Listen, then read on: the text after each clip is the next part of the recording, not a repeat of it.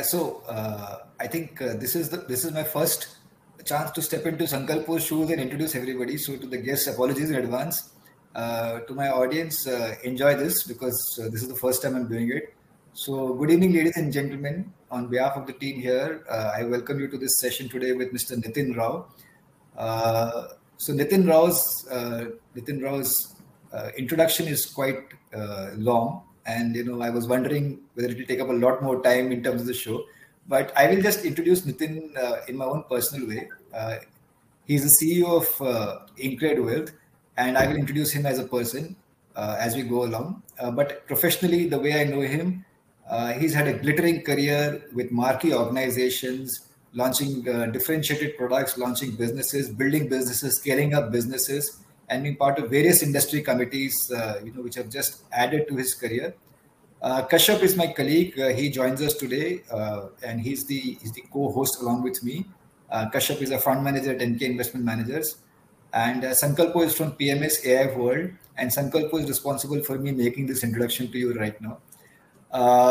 Thanks to PMS AIF World and thanks to Finland Academy for this, for this opportunity. So I'll just deep dive in, Nitin, with your permission. Can I just go straight to the personal aspect of it, introducing you again? Yeah, no problem. Yeah. For those of you who know Nitin and who've been following his career, I think he needs no introduction. I've been one of the people who's worked with him, as an industry participant. Like I was telling the guests earlier that, we fought in the trenches and we've got a lot of wartime stories.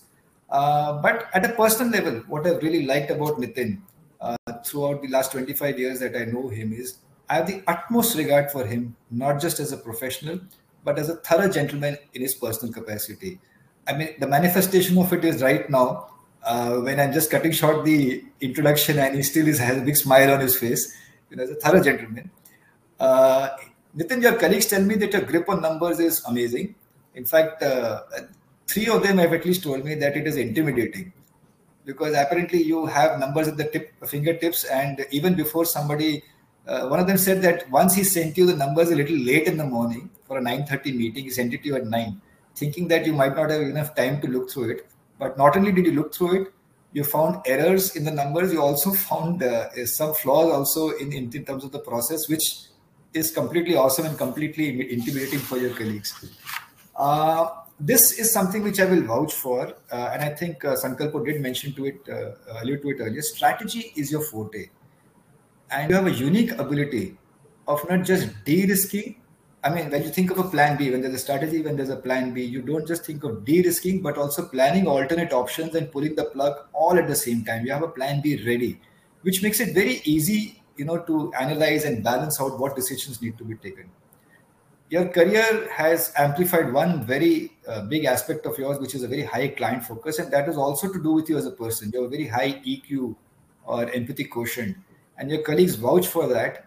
You understand them. In fact, the adjective I've got is we adore him for that. You're very structured. You have a no-nonsense approach to life, and I think one of your biggest qualities is extremely punctual. I've experienced that in the interaction we've just had today. You're always 2 or 3 minutes before schedule. But quite contrary to that, Nitin, is your dry, deadpan sense of humor.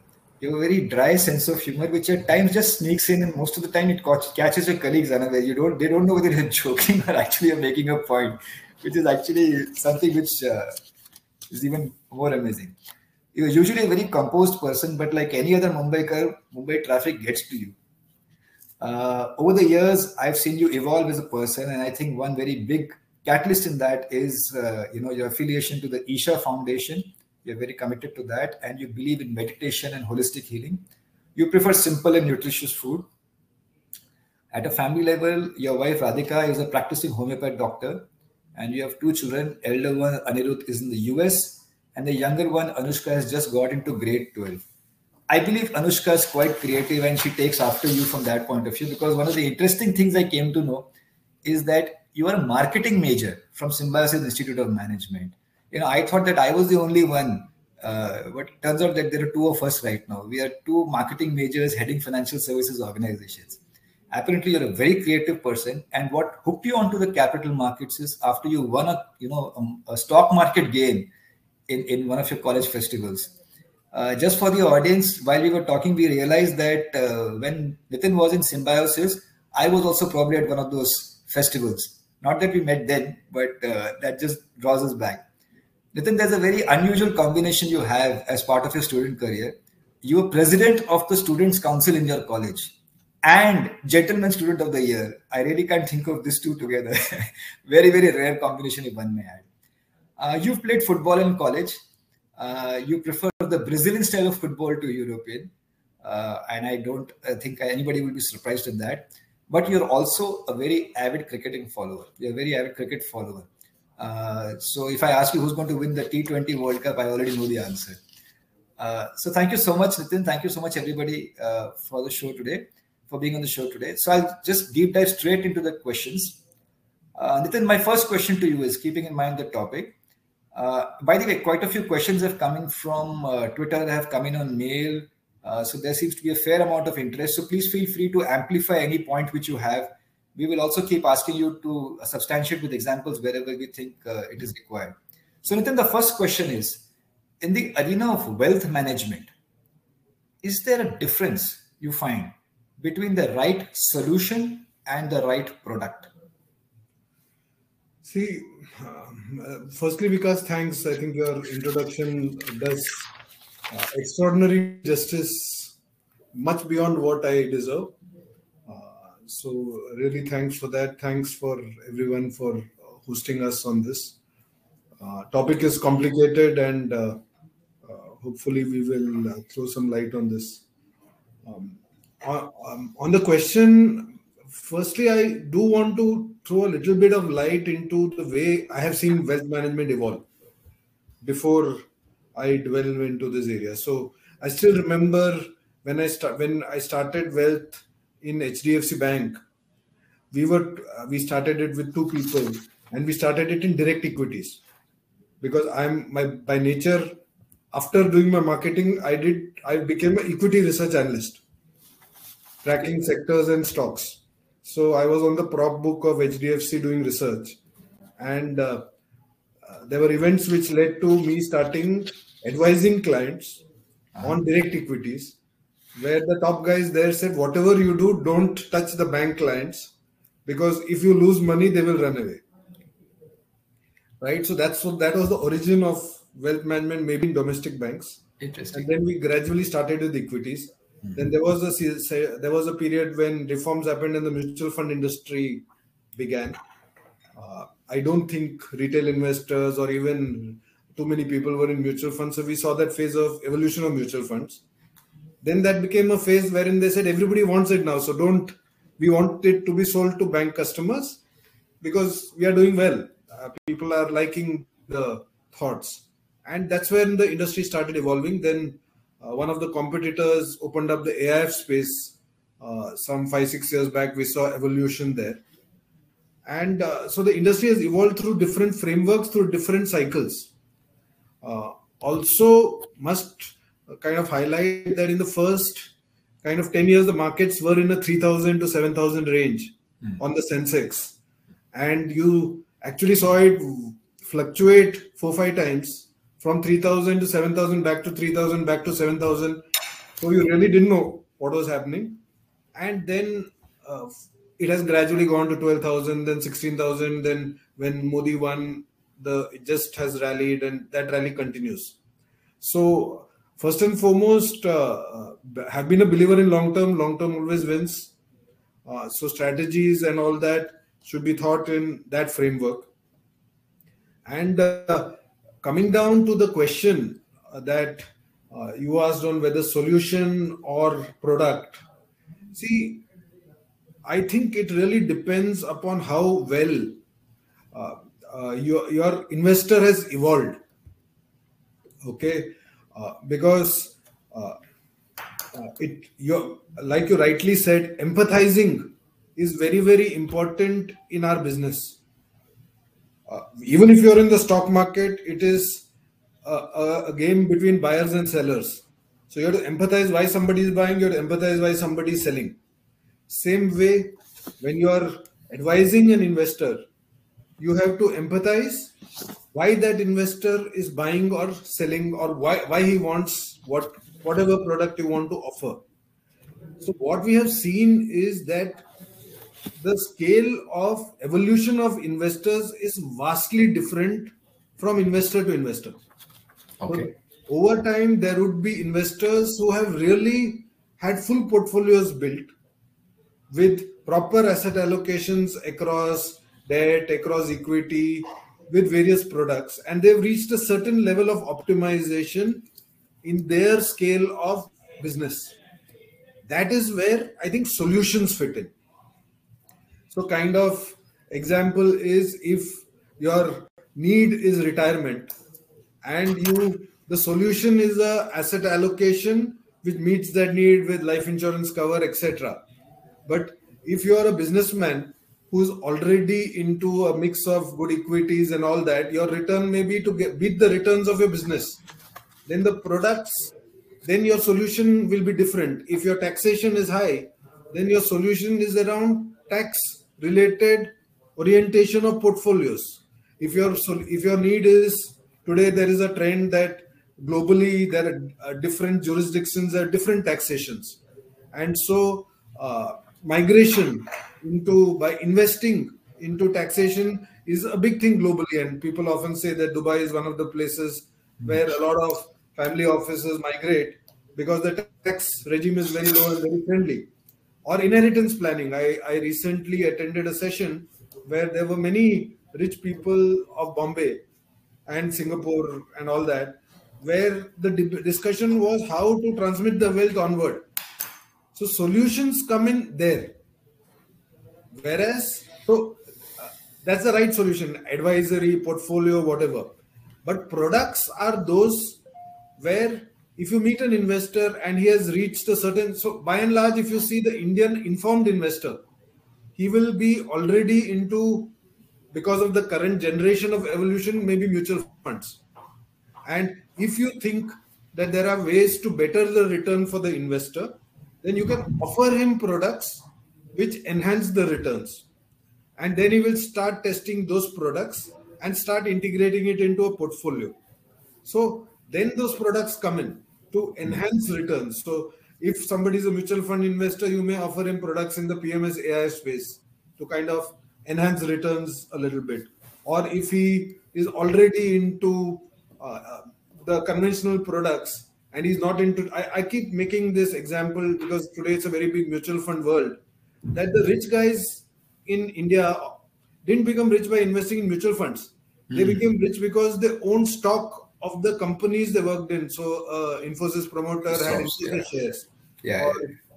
So then you evolve them into direct equities in line with the risk profile, of course. AIFs, PMSs gives opportunities into business. So products help enhance returns and are used to help customers get options which can come into their portfolio. And once their portfolios look good in some shape, then the solutions start coming in. So it's depending upon the need, lives. So they are all correlated. But as a person develops in his evolution, he requires more and more solutions. Otherwise, he tests products to kind of get into the crux of things. It's interesting. In fact, I think you may have just given birth to a new acronym. There's an FII, there's a DII, now there's an III, Indian Informed Investor. Yeah, true. Yeah. Talking about that, you talked about the right solution and you talked about evolution of an investor. So let's talk about the evolution of III here. Typically, it is believed that the Ultra HNI segment is the most savvy segment. Okay. HNI or Ultra HNI segment is the most savvy segment. So A, your thoughts on that? Is it savviness across the board, or do you see an evolution happening there as well? And B, if there is an evolution happening there, how does a wealth manager, or how should a wealth manager suggest products to the investors? Is there a process to be followed here as well? Okay, little complicated, but yes, the evolution of the investor is the most in the Ultra HNI segment. Correct. Because they have done it, they have seen it all, and they have a framework which is to maximize returns, which is built into their thoughts, and the surpluses are large. So the solutions are literally business kind of substitutes on whatever they're doing, and then protecting or growing wealth comes in. The HNI evolution is happening fast, but lot of space to still go. Also, I believe that the ability to define risk and then to choose products is the highest in the ultra HNI investor, because the surpluses would be so defined that they can allocate in different categories. HNI investor right now is a step behind. And the other investors, if you ask me, in the last 6-8 months or 1 year or 2 years, have seen big shifts in their ability to understand, for example, stocks. Linked to demonetization, linked to real estate going down as a favored asset class. There has been a strong evolution even in the Indian investor. So to that extent, there is clear evolutions happening in each of these segments, and they're really interesting for every wealth manager. So much so that we keep discussing, but we believe that the next 10 years is a big runway for growth for the wealth management industry in India. There are enough reports which have said that we are following China with a 10-year lag, which will see the creation of dollar millionaires and billionaires in big ways through IPOs and all that. So clearly that evolution is happening. Now, if you ask me, how should investors choose products? My question is, how should wealth managers as a process recommend products? Okay. That is something I think you had given me an insight on in one of our earlier discussions. So I would like to share my screen there, if you don't mind. Sure. Just so that, because it's complicated to explain straight, it is our framework, but I think it is it's a fair idea to give examples to people. Sure. So let me just share the screen.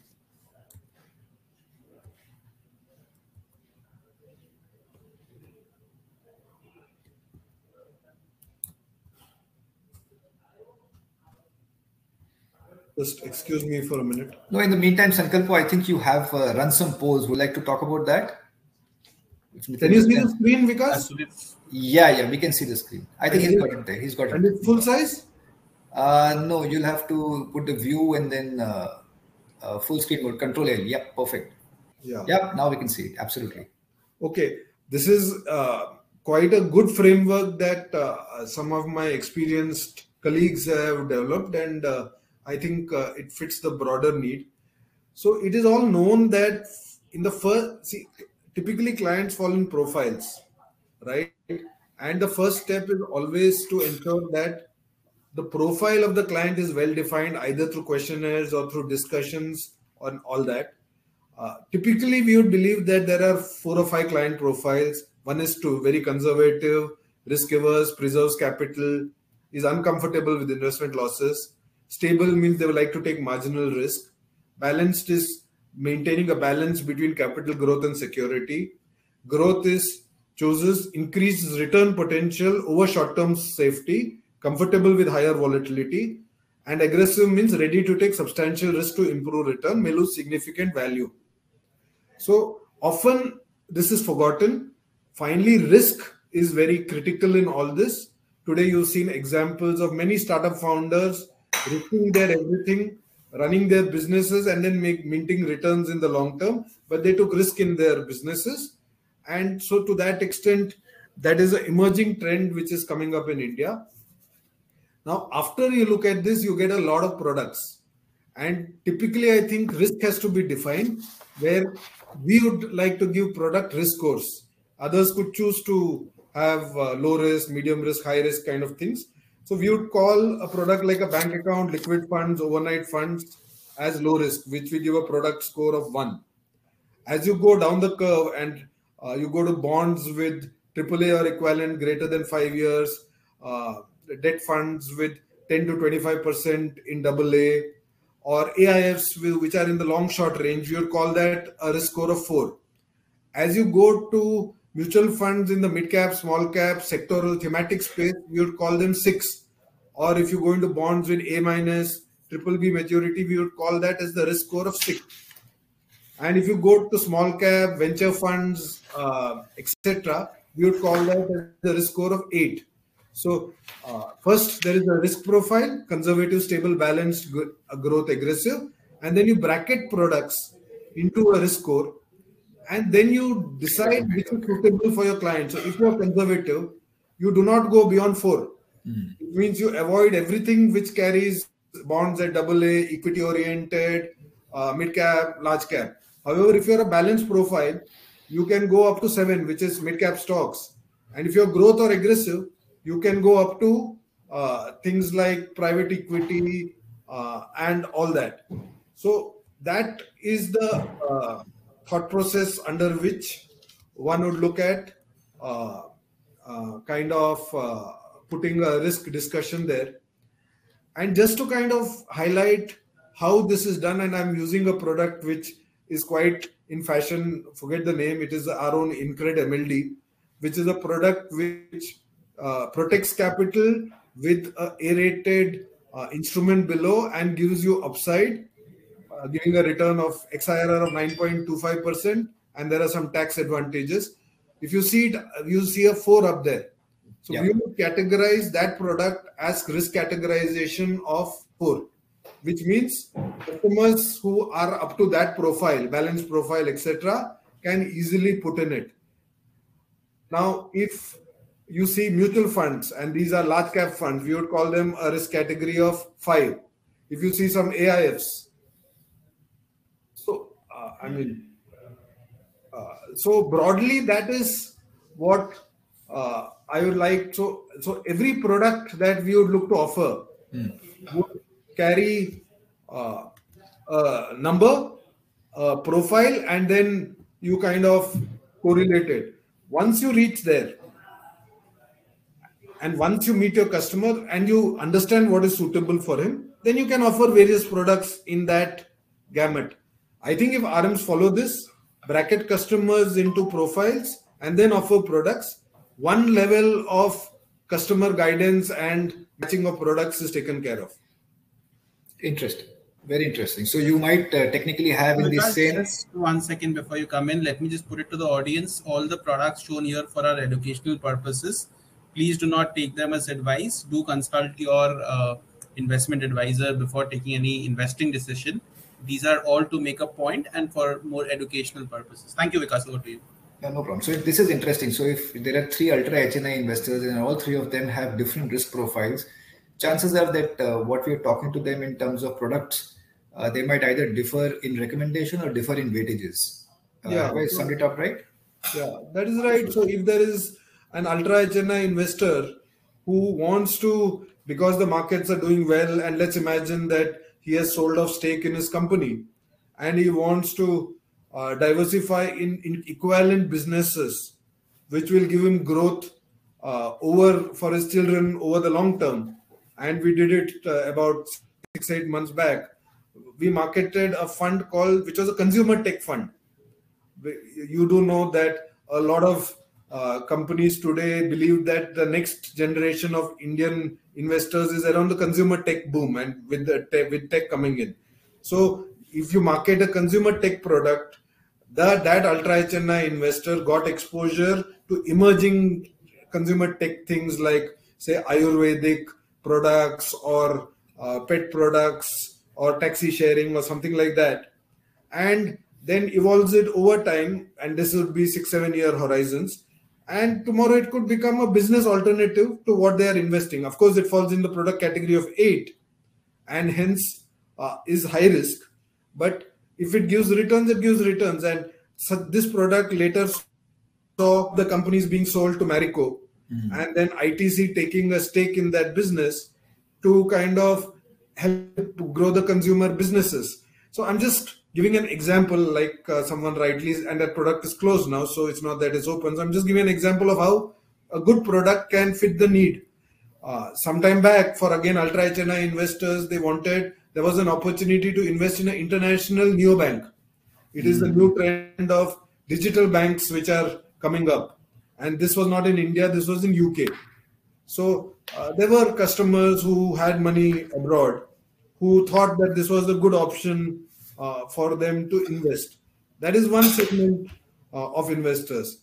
There is another segment of UHNI investors who may have invested a lot into mutual funds because that's how they've evolved and all such things. Correct. And as you now know that a lot of the talent which was there in the mutual fund industry, the experienced guys, have moved on to AIFs and PMSs because by nature a mutual fund constrains a fund manager. They try to track the benchmark, and whereas a PMS gives more flexibility in terms of more risk, more exposure to a company and sectors, and to that extent more alpha can be created. So one has seen a trend wherein a lot of products have come up in the PMS and the AIF space, and one has seen a trend where a lot of the UHNIs and now HNIs are looking for greater alpha in those products. Similarly, in debt, I can't not talk about debt, because in debt, the last 2 years I've seen returns fall to literally 4.5% or 5% in the stable AAA kind of products. And risk as a concept has now started getting embraced in India on the debt side, which was not so aggressively being used. So just as today PMSs, AIFs and all can target 5 to 6% alpha long term, even in debt today, by going down the risk spectrum and logically allocating in portfolios, today you can get 8 to 9 to 10% returns with exposure to AA, BBB, A paper in suitable structures, which is a big change, which UHNIs have been doing it big time. And hence they become richer, obviously, because wealth creates wealth.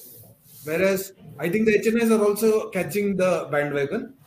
Of course, Indian retail has not reached that space. They are innovating in the direct equity space right now. So that's how the evolution is happening. Interesting. Kashyap, I think you also have a few questions. Would you like to go ahead? Sure, Vikas. Thank you so much. First of all, Nitin, for gracing our show, and thank you, Vikas, for that kind introduction that you gave about me. This was my first chance to talk, so let me first thank both of you at the outset. So Nitin, my question is that in that chart that you showed about the product ranking in terms of risk, in terms of product innovation for investors. If you look at globally, a portfolio which was made up of only equities and bonds probably about, probably 20, 30 years ago. Now we are seeing, more of exotics, which are cross currency, or structured bonds. We see private equities. On the totally flip side, we also see a lot of passive investments over there. So for India, in terms of product innovation for investors, do you think the products that are available or innovated are now at par with global standards, or there is still a lot to be done in that particular field? See, I think today, again, of course, upfront the answer is we are still lagging global standards.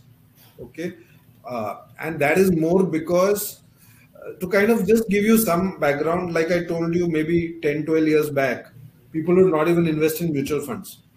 Okay, and it took 10 years for the market to see a substantial portion of money coming into mutual funds. Okay, even if you see PMSs and AIFs and you look back to see how many have 5-year track records, I don't think you'll find too many. And if you go back for a 10-year track record, I think you'll find 1 or 2, right? So even the PMS and AIF industry, I think, is still in the 3 to 5 year kind of evolution phase, right? There have been phases of product evolutions in the past, but because we are an emerging market, we have not really seen the runaway return that a product evolution should take. Okay, just to kind of explain, about 7 years back, we had met fund managers coming in from the US, and I had asked them that if you want return from PE funds, etc., vis-a-vis conventional return, why is PE fund so popular in the US? And then they said there the risk to return kind of equation plays out very well. And in the same period, if an equity fund gives you 4x, there it is quite common to see 9x, 10x kind of returns from PE funds, venture funds, etc. Which in India we have not seen for a long period of time. It's only this current bull run where you are seeing the internet companies and the startups now getting listed, that investors are able to exit at those 9x, 10x kind of returns, right? So I think we have reached a stage where the people who start, so there was a false alarm where people tried it out in the UHNI space, returns didn't come, and then it stagnated for some time, and PMS's AIFs evolved, right? Now, I think the PE investors will see their returns. And I think the next generation of investors will now come in, and you will see a whole generation of wealth getting created through the venture route and all such things. So I think we lag the West on the equity side. And we have reached a certain stage where the initial investors are going to make good money. And now the next generation of investors with a 6-7 year kind of time horizon will come in. And if you see the products that different wealth managers now get, carry a flavor into emerging techs, emerging ideas, emerging thoughts, which is at an investment horizon of investment of 1 crore or so with a long-term time frame. So like I gave you an example of Neobank, or I gave you an example of consumer tech. You've seen unlisted securities market carry on like wildfire. NSE shares were there, pre-IPO funds have come up. So that sector, I mean, and I should congratulate some of our peers who went into this some 6-7 years back and will possibly now reap the benefits. But yes, that sector is evolving and will really create wealth in the future. And HNIs are trying that out, right? So we lag the West. More structures will come in the future, etc. Now on the debt side also, debt has evolved much slower than equity. And the last 1 year has seen a lot of evolution on debt, be it mainly because the returns on the conventional products have gone down and people have taken risk, and there's a whole new generation of thinkers. I keep saying that, like Vikas said, we have 20-25 years of experience, but I think the new millennials are emerging in the investment horizon, and I'm now a millennial, and I'm sure Vikas is also a millennial. So you are seeing debt investments of startups where they are well funded for say a 5-year horizon. They have big investors backing them, and they have things like working capital requirements, or they may be A-rated companies with strong promoters, with strong backings, and they are now coming into the market, raising debts in structures of 10%, putting them into market-linked debenture structures, and then marketing it. And you could either have it directly, like one I told you was Incred, and like it was rightly said that I'm not doing that to market a product, but various entities also have those products. Lending Card has it, Spandana has MLDs. That gets clubbed into AIF version in a combination of MLDs.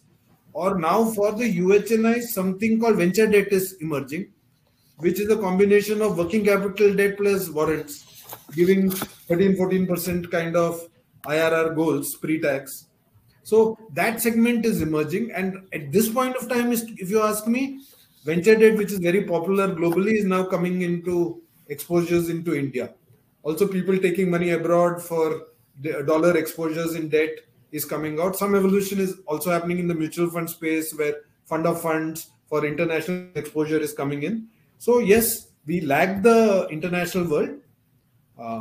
Regulations restrict it partially, but a whole lot of wealth managers who are coming up are breaking out of commoditized wealth products and introducing newer and newer innovations in the industry. And parallelly, today the industry has a lot of wealth managers with global experience. Yeah, that is true. This global experience even gets in these ideas into India, also builds up the risk-taking capabilities. and hence the evolution happens in innovation. So I think the way forward is innovation with the wealth management companies, and that's where the returns play out. Right. So, picking up from there itself, so when you look at a wealth advisor, as an investor, then how should I evaluate him? Is it his ability to showcase, a wider suite of products that he can do for me? Should I evaluate him on, probably returns, or maybe risk-adjusted returns if that, sophistication is available to me? Or should I evaluate the advice based on, you also highlighted some of the objectives in the beginning, in terms of, my risk appetite and the product, range available. How would I then evaluate my, wealth advisor? And, how frequently should, that be done? In fact, if I can just add to Kashyap's question, one of the things which I face as an HNI investor is there is so much of information which comes to me from all sources. The advice which is given to me by my RM at times seems very, very adequate. At times seems inadequate because, I'm getting information thrown at me from all sources. And it just kind of confuses me at times. So how does, Kashyap, if I've summarized the question correct, how do I actually evaluate whether my RM is actually giving me the right advice? Right being a little bit of an amorphous word, but assuming that it is in my best interest, how do I evaluate him and how often do I evaluate him? See, it's a very complicated question. I mean, some of the RMs may even say, what am I saying? But I mean, from time immemorial, I have believed that, if I make on my debt 6 cents or 7%, at that time when there were FDs, etc., and I'm a conventional investor, if I make 7% without an RM, that RM should be, before that, I would like to say to you, because you used the word empathize sometime back. Yes. Okay. I think the best RM is one who can empathize with you and think like you on the wealth. Okay. And for that, he has to recognize the fact that as a customer, you have made the wealth because you are very knowledgeable, right? Correct. And you understand money and you understand business, and because of that, you took your risks and made wealth, right? Now, as a RM, I have to be at least equal to my customer in my thinking. Absolutely. Right? And for that, how do I become as knowledgeable as my customer, who, if he's a UHNW customer, has more than 100, 200 crores of wealth? If he is a HNI customer, has more than 15 crores of wealth, which he has earned in the hard way, right? So that, I believe, is by knowledge build-up, reading, understanding products, understanding risk, like I told you, knowing fund managers inside out, taking their views, and reaching the level of the RM. That's the first thing. So if I want somebody to manage my wealth, and in my case, I would be more of an informed investor, my RM has to be able to talk to me at my thought process. Yes. Okay. Now, after that, I keep telling this to people because many of the investors know everything. Aisa nahi hai ki they don't know. So then I typically tell investors that how much should you have made without me? So if I put money in FDs, I put money in direct mutual funds, in debt, or in, first let's talk on debt, I would make 7-8%. Then what is the alpha that my wealth manager can give me, either through products or through solutions, which will give me an alpha which justifies the cost or commission that the guy will earn? Yes. Okay. So if he's earning a commission, and I don't believe commission is a bad word. So if he earns 0.5% or 0.7 on debt, am I getting 2% alpha on debt? Of course, there is a risk profile and there is a mix of portfolio. That if you get that, he's a good wealth advisor. And moment you get into this discussion, you'll know whether the guy understands what he's saying or not. Risk is standard. I think a guy understands what is risk because he's made money the hard way. Nobody's made money in the easy way. Same goes for equity.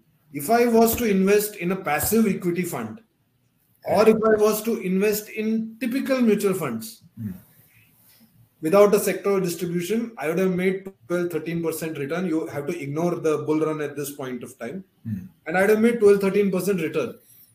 Will I be able to give 5-6% alpha with the mix that I am giving of products? And hence, will the solutions have suitable products which give that alpha? And then it comes to so I can't form, you have to be figuring out whether you're a distributor or advisor.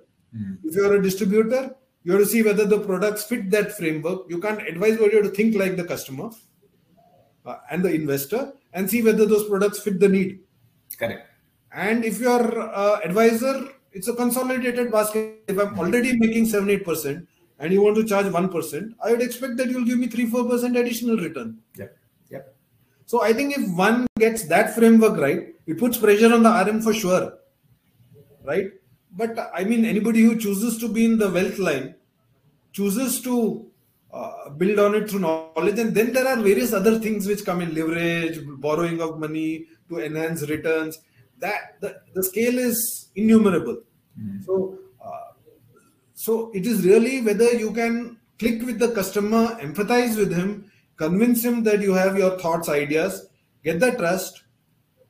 And then obviously it will take time for the customer to build the relationship with you. In fact, Sankalpa, I think you're running some polls. Would you like to talk about those polls, or should I move to the next question? Discuss a couple of polls. Actually, I've asked 3 polls and I've not got a chance to discuss. So after this, there'll be some fresh polls.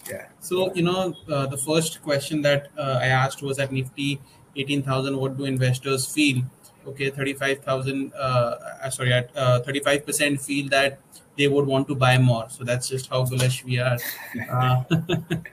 And in terms of... Can you repeat that again? I'm just joking. Please go. So the next question, that the current poll that was running was, what do I seek from my wealth manager?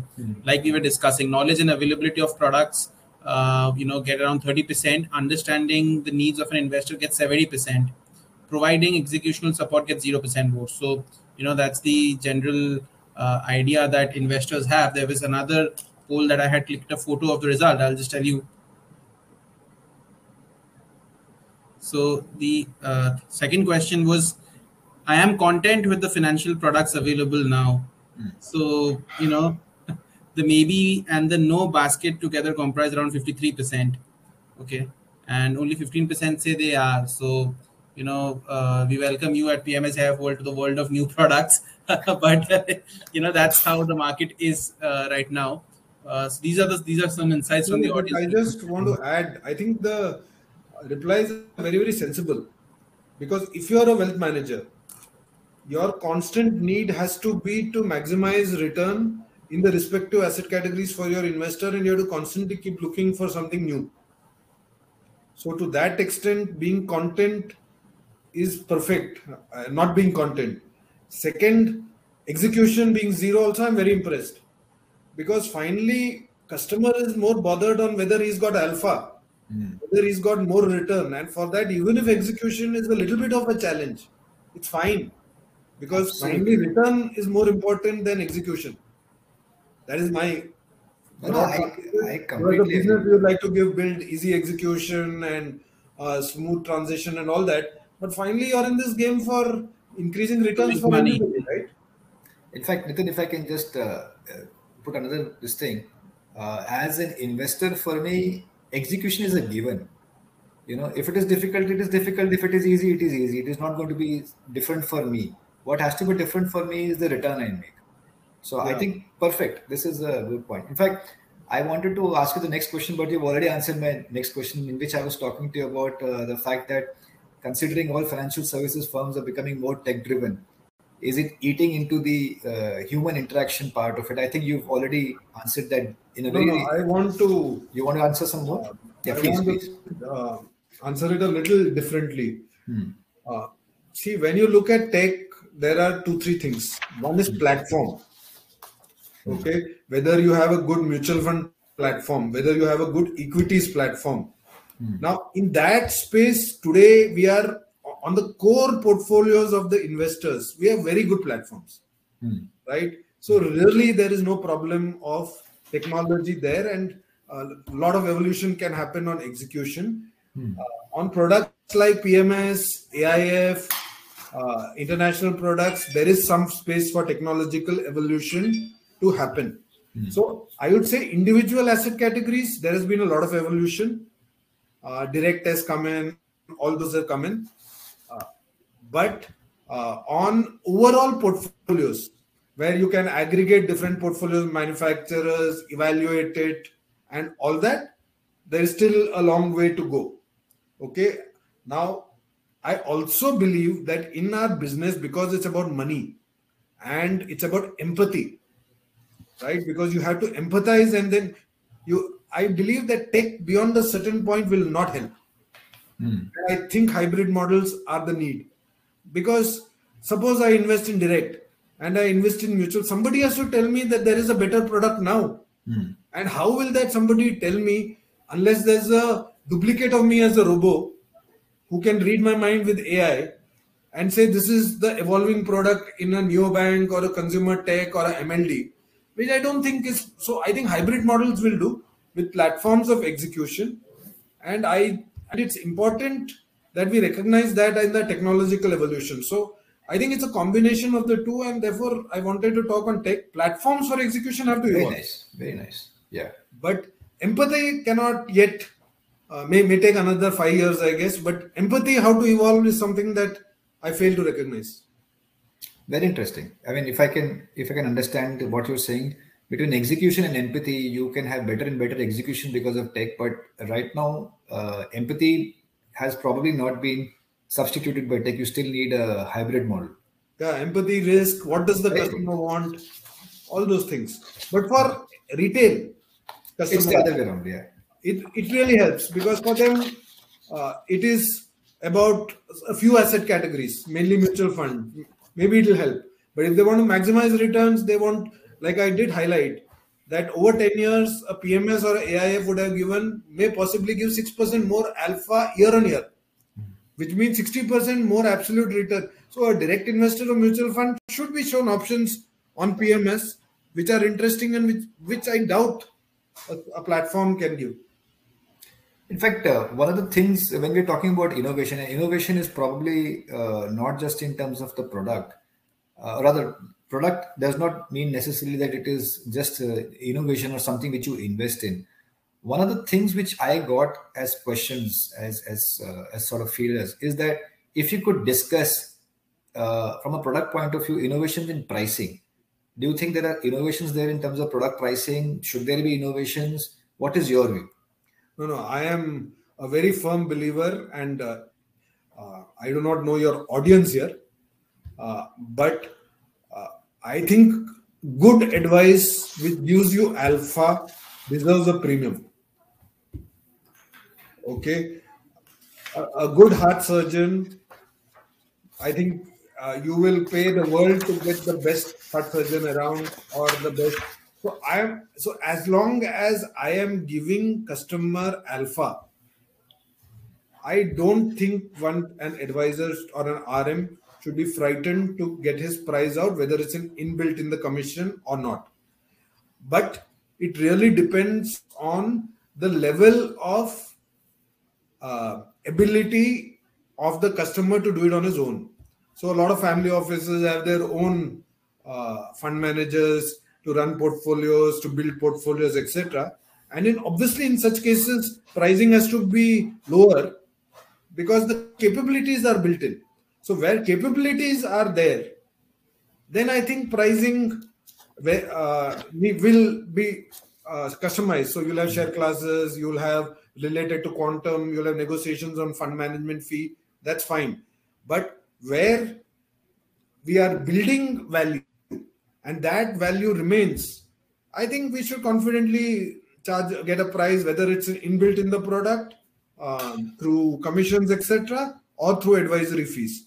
So innovations in pricing are possible. I mean, and it is done in every aspect of the business, but it's linked to capability of the investor. It's very interesting. It reminds me of two statements before I give it to Kashyap. One is a popular Hindi ad which used to say, "अच्छी चीज और सस्ती चीज में फर्क होता है." Yeah. And the second one is, which one customer told me when I was talking to him. And this is very interesting. He mentioned that the price remains the same.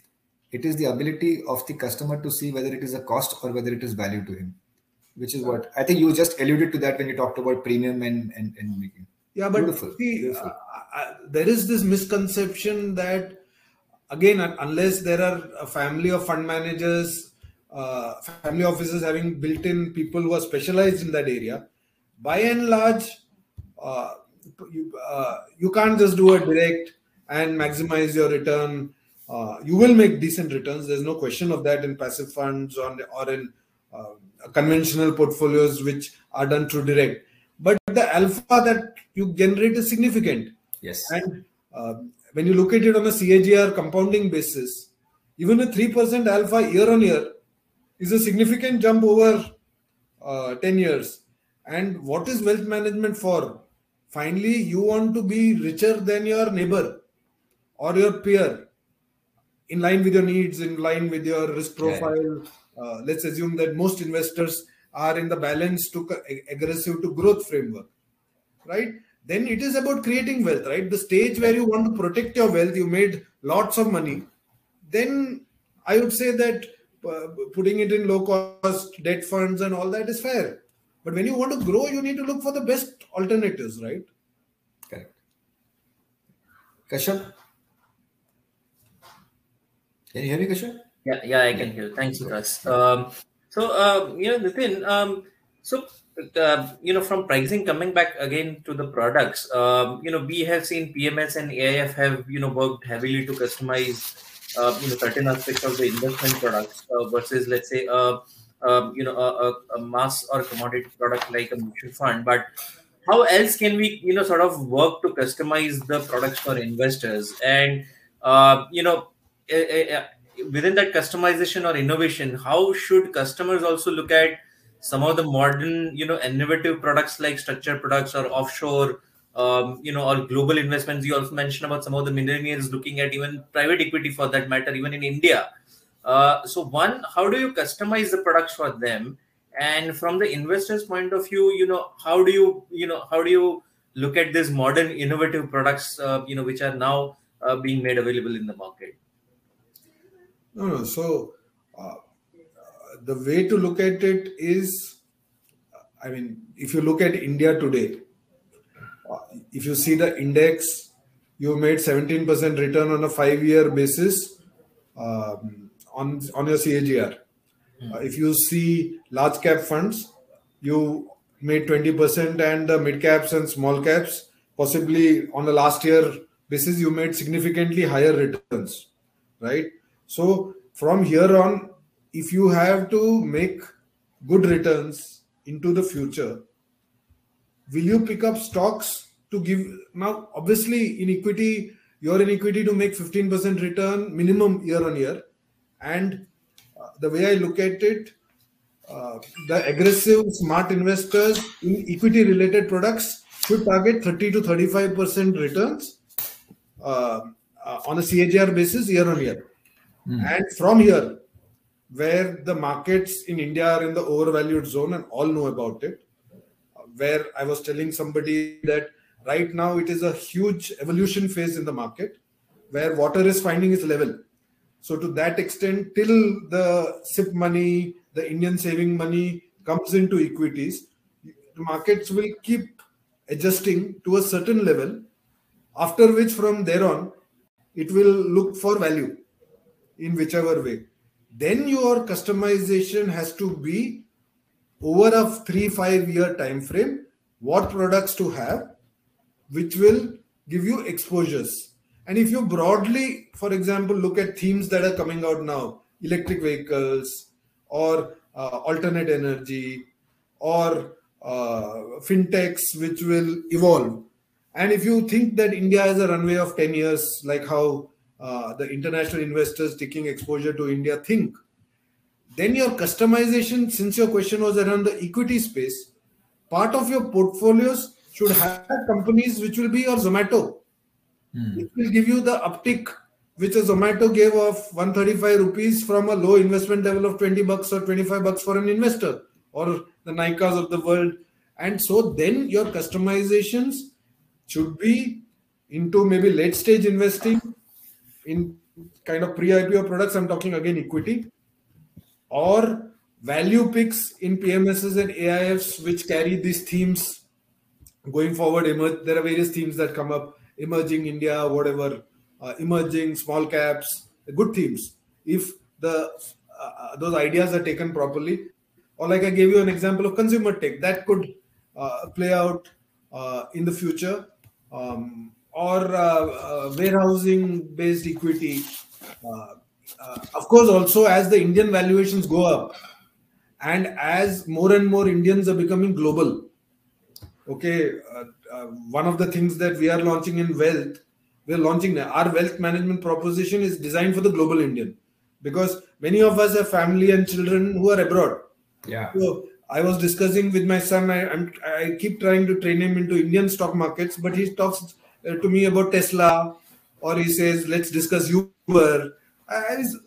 So if we don't offer him a portfolio, because he's an Indian, if I don't offer him Uber in his portfolio, I mean, what to do? So therefore, these fund of funds which take exposure into international stocks, or through the LRS route, you invest into international funds with various themes, are things which will definitely come up, and that will be the next stage of evolution. And also, I think it then today you can evolve. So our recommendation said China, US is where we are positive. So you should do some exposure there. So to that extent, that phase will evolve. On the equity side, also there are structured products we had discussed some time back, where you can build structures around equities. We have not yet gone too much into single stock structures. We are still at the broad level on structures on the Nifty. So those things will also evolve as a thought process. So evolution is over the ideas which will want to give you 30-35% IRR across the emerging sectors over the longer term, and how you get that exposure. This is on the equity side.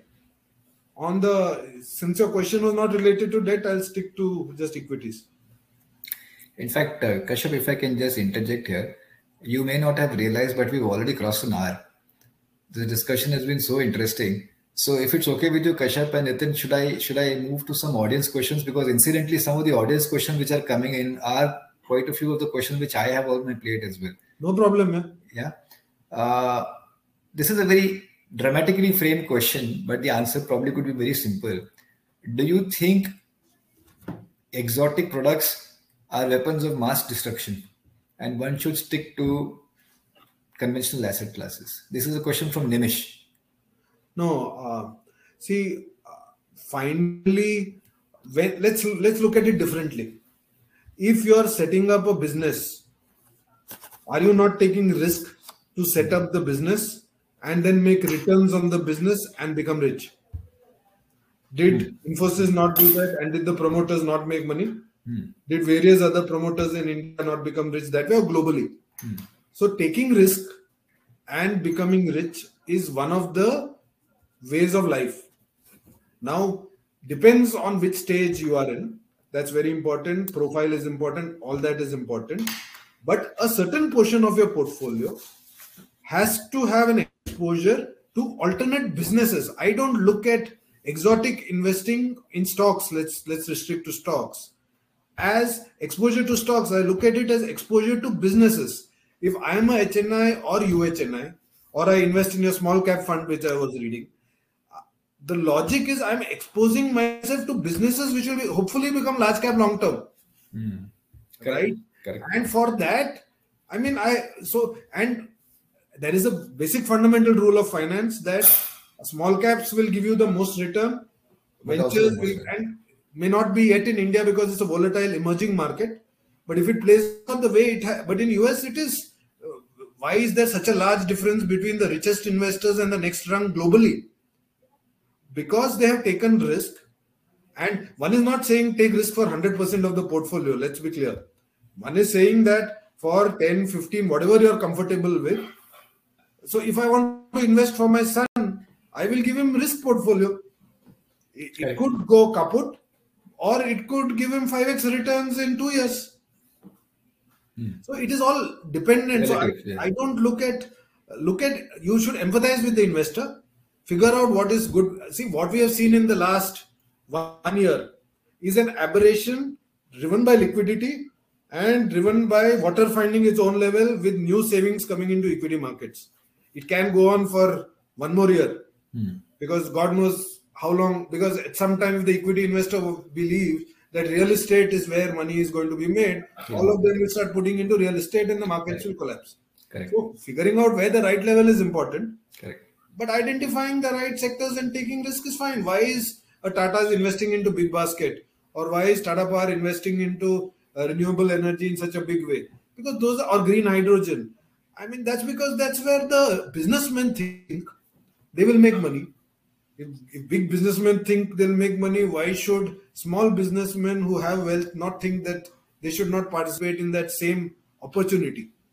No, I think it's a very good point. Basically, you are underscoring the importance of a growth mindset. And in a country like ours, it's very important. In fact, Nimish, I'd also like to mention to you, if you would have noticed the grid which Nitin had shown in terms of product suitability and all of that. I was talking to Nitin and he said that, for example, if to a conservative investor an aggressive product gets sold, by choice of the investor, it is asked to the investor whether he's aware of the risk, whether he's aware of the whatever he's getting into. And if he says yes, by all means, he'll get into it. So I think investors are also evolving. And maybe it's the undercurrent of a bullish market, but one should stop thinking about product innovations as weapons of mass destruction, and they could be actually looked at as as alternatives to create significant amount of wealth to capitalize on what's happening in the country. So, because I also want to add to this. Yeah. Finally, there can be a lot of investors who have minted money in this run and their asset allocations have gone overweight equity. That part, I mean, and if you feel that isse zyada kyun chahiye, a lot of investors say that we made so much money or whatever, we don't have that greed anymore, or you want to be cautious, then of course you have to reduce your equity exposure, and you can choose to be in AAA products which will give you 4.5% return. It will be a negative real rate of return, or you can have some exposures to fintechs which are well funded. So there are a whole host of options. No one is saying that go into exotic products or go into, all one is saying is, like how Vikas rightly said, profile, conservative, fitment of the product scale, and then a portfolio which balances all that. So do not go into it.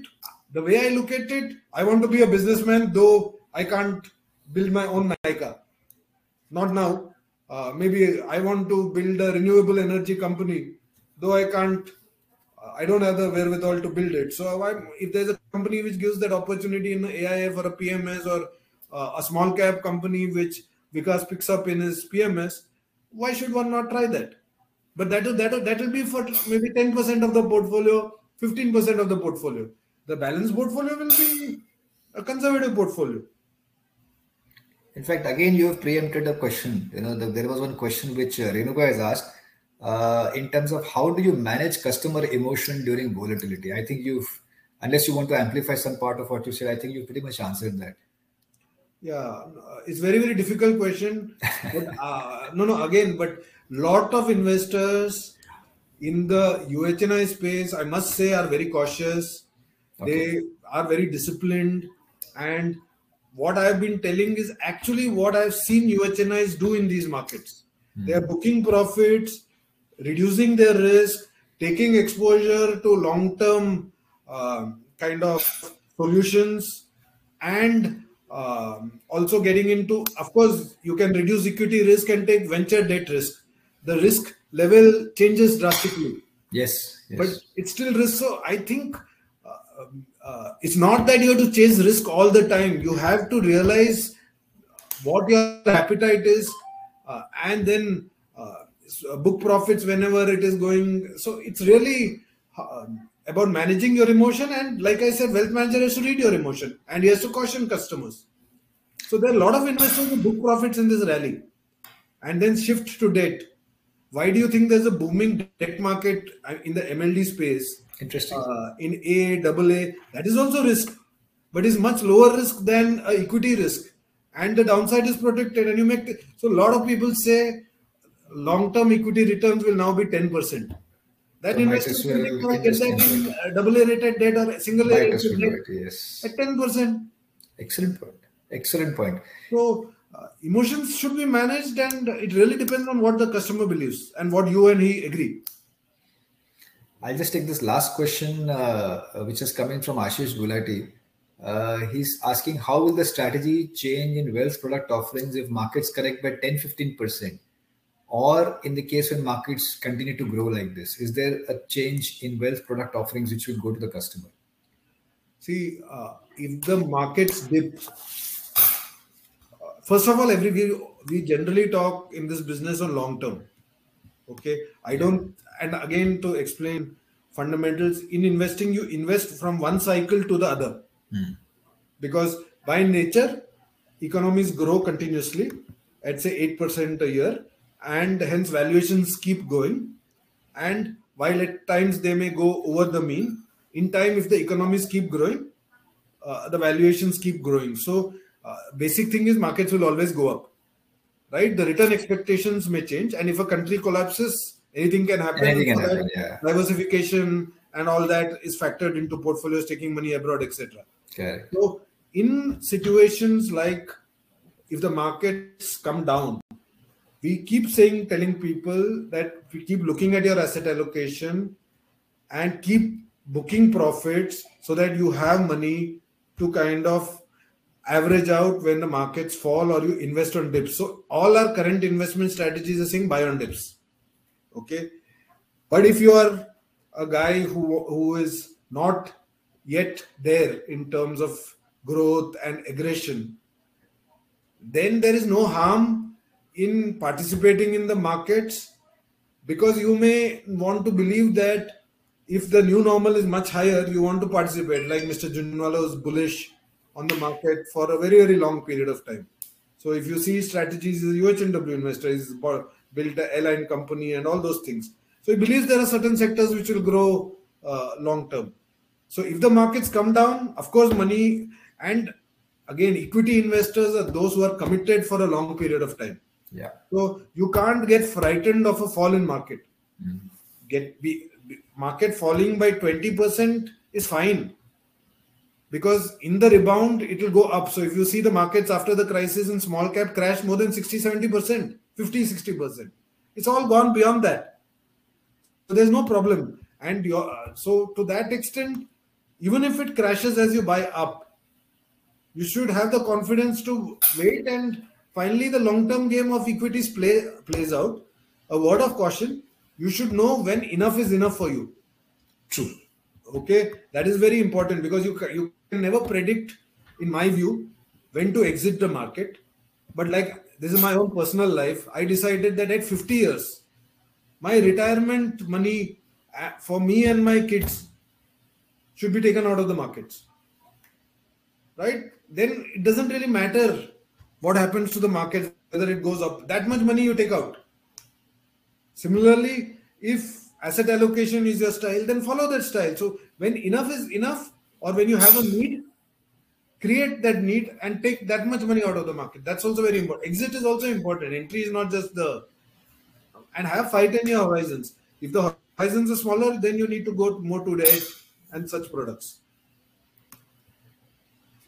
We've got some comments coming in from Rahul Chadda and a couple of other people.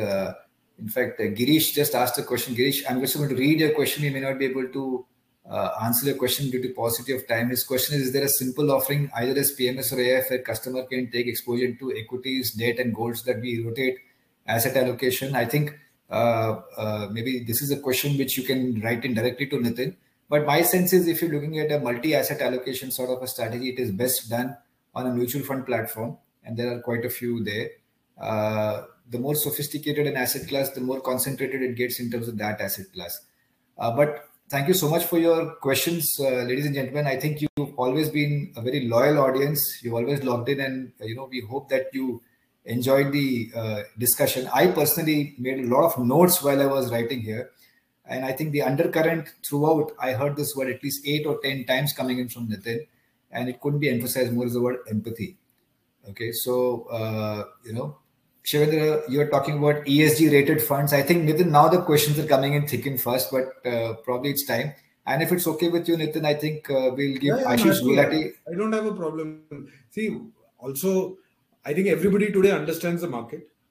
And as long as they empathize, we can always answer these questions. Really, it's really not a problem. Sure. So I think, thank you, Satyam, for your comment. He's saying it's very informative. Thank you for the amazing talk. And if it's okay with you, I think Ashish Gulati, who asked that question about asset allocation in up and down market, should we just give him the question for the price for the best question? Problem. Yeah, You're the boss. you were, Nitin, as always, you're a very, this is a very humble, nice gesture of yours. I personally made a lot of notes. I'm telling you that. And I'm going to shamelessly use that in some of the pitches which I'm going to make. I'm not going to give you credit. I'm going to use them. There's some amazing insights which you've given. Thank you so much, Nitin. Sankalpo, over to you. So thank you, ladies and gentlemen, for being so patient on a Friday evening. And I hope you enjoy the India-Pakistan match over the weekend. With that note, thank you, Nitin. Thank you for being with us and patiently answering so many questions. Unfortunately, a lot of audience questions remain unanswered. I'm leaving my email ID on the chat. You can put them across to us, and then we can get them answered for you. But thank you to the audience. Thank you, Vikas. Thank you, Kashyap. It was great having you here. Thank you. Again soon. Nitin, thank you from the team at PMS AIF World and MK. We extend our heartiest greetings to you. All the best for the festive season ahead. To the audience, hope to see you real soon. Thank you. Thank you very much. Thank you. Thank you. Bye. Bye.